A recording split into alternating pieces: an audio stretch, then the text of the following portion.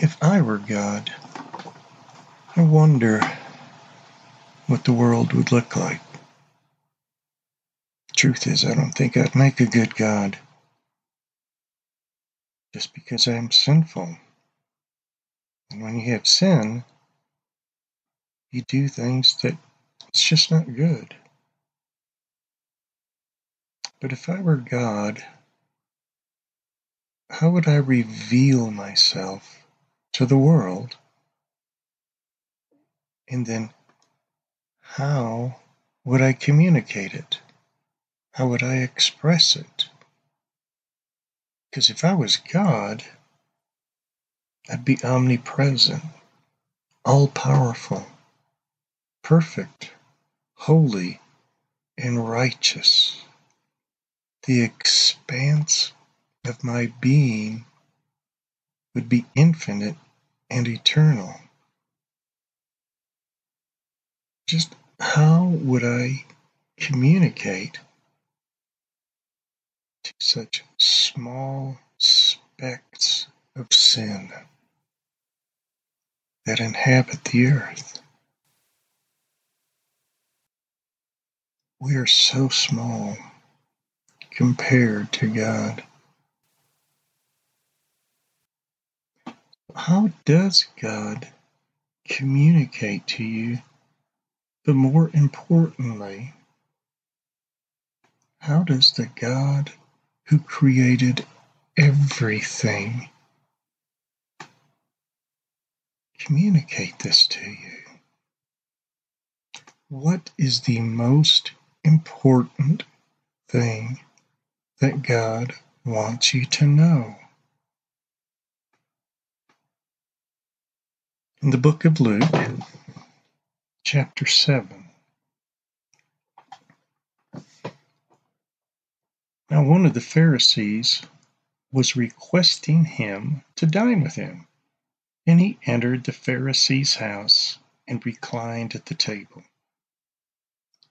And there was a woman in the city who was a sinner.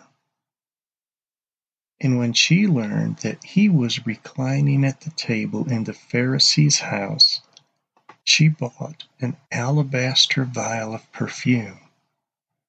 And standing behind him at his feet, weeping, she began to wet his feet with her tears, and kept wiping them with the hair of her head, and kissing his feet and anointing them with the perfume.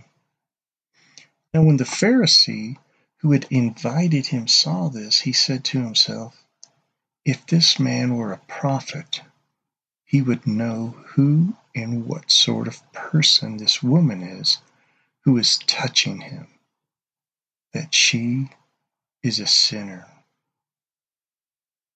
And Jesus answered him, "Simon, I have something to say to you." And he replied, "Say it, teacher." A moneylender had 2 debtors. One owed 500 denarii, which is a day's wages, and the other one 50. When they were unable to repay, he graciously forgave them both. So which one of them will love him more? Simon answered and said, "I suppose the one whom he forgave more." And he said to him, "You have judged correctly." Turning toward the woman, he said to Simon, "Do you see this woman? I entered your house, and you gave me no water for my feet, but she has wet my feet with her tears and wiped them with her hair. You gave me no kiss, but she, since the time I came in, has not ceased to kiss my feet. You did not anoint my head with oil, but she anointed my feet with perfume.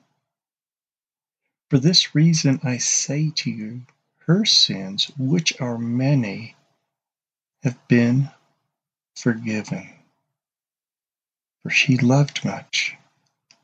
But he who is forgiven little loves little. Then he said to her, your sins have been forgiven. Those who were reclining at the table with him began to say to themselves, who is this man who even forgives sins? And he said to the woman, your faith has saved you. Go in peace. If you were God, what would you reveal to the world? What would you show to the world? Our God shows us that we do have sin, but more importantly, if we come into his presence, especially through the person of Jesus Christ, he shows us that he gives us forgiveness. Think of all the things that you would show to the world if you were God, or if I was God. Yet God himself chose to love you.